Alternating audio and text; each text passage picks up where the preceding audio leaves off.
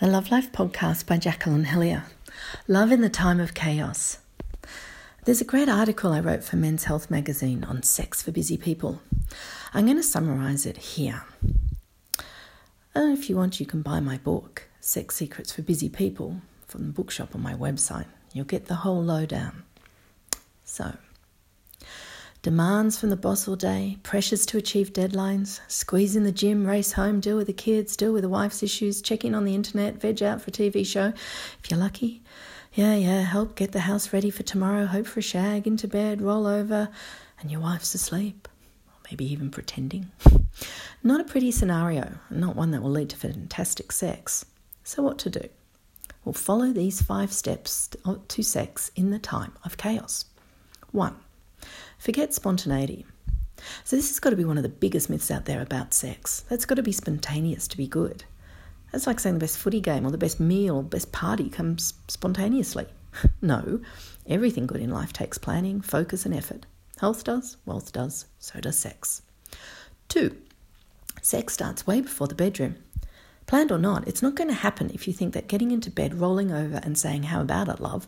maybe with a tweak or two of her nipple is enough. Oh no, sex starts way before the bedroom. In a way, it never stops. I call it living life as foreplay, so that you keep intimacy and erotic tension alive throughout the day.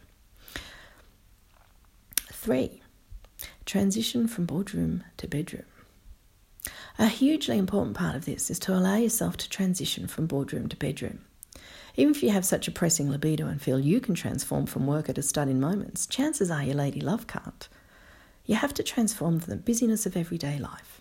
You have to chill. 4, let your environment turn you on.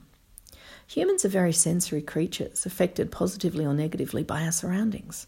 So make sure your surroundings enhance your sexual desire. In particular, turn your bedroom into a boudoir, a sanctuary away from the stress of life. Place that when you enter, you leave the world behind. And 5, sex is playtime for adults. To misquote Oscar Wilde, sex is far too important to be taken seriously. Keep it light and playful. You see, it's not the spontaneity or otherwise that makes sex good. It's what happens when you have sex.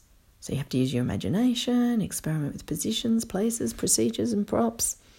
So, let's take a look at that opening scene again, with this new knowledge.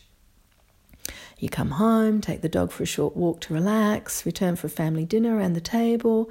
Then after the kids are in bed, you and the wife forget the housework because you decided tonight's the night. So you bring her a glass of wine while she's having a bath, give her a foot massage, then light the candles. By the time she arrives at the sensuously lit bedroom with you reclining on the bed, she's quite happy to have you ask her to drop her robe and move over to the bed. And the rest is up to your imagination. Perennial boredom or exquisite pleasure? Busyness is no excuse. It's your choice.